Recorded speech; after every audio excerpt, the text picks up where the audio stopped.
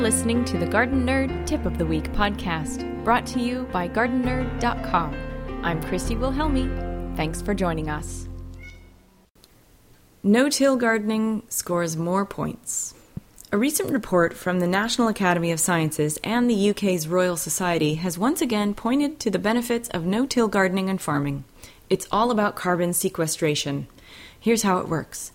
Plants fix carbon into the soil through a complex process of transferring it from the air to the soil, where soil microbiology takes over and converts it into carbohydrate biomass.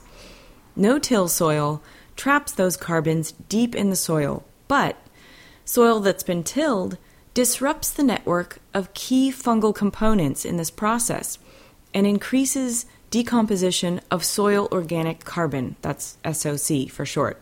Meaning, as soil breaks down, more carbon dioxide is released into the air instead of staying put.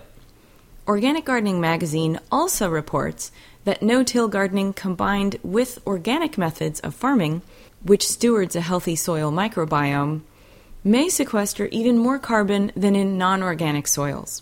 So, as a home gardener, you can add no-till practices to your list of ways to capture carbon in the soil, along with composting and growing cover crops.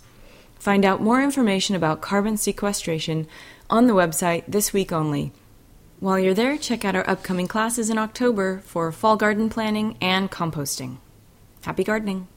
You can find more tips and tidbits for all your organic gardening needs at GardenNerd.com. I'm Christy Wilhelmi, and until next time, happy gardening.